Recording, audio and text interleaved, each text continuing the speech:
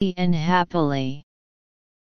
It can be seen that the second paragraph can describe the family's response to the help they received after the party. It can be written in terms of unforgettable and touching. Here you can use some expressions to describe the mood to set off the atmosphere. And finally you can put the foothold of the story on the aspects of kindness and interpersonal relationship such as true warmth.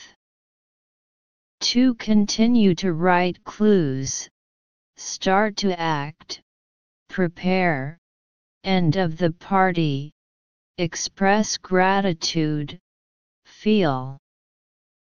3. Lexical activation.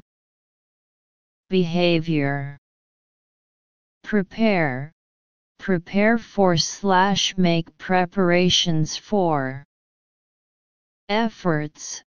Make great efforts / spare no effort. Hug.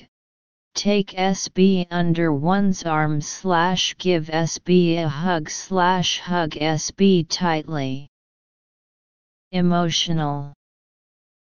Thanks. Showing his appreciation / show his gratitude / be grateful. Positive. Positive attitude / act positively. Dotting point. High score sentence pattern 1. Rushing in and out of the waiting room. Our team made great efforts to make a warm party to meet the needs of the homeless family who just wanted to warm themselves on Christmas Day. Rushing in and out of the waiting room is an adverbial for the present participle, who just wanted to warm themselves on Christmas Day is an attributive clause guided by the relative pronoun who, modifying the antecedent the homeless family. High score sentence pattern 2. As she got back to her children, they all waved one more time. As leading adverbial clause. High score sentence pattern 3.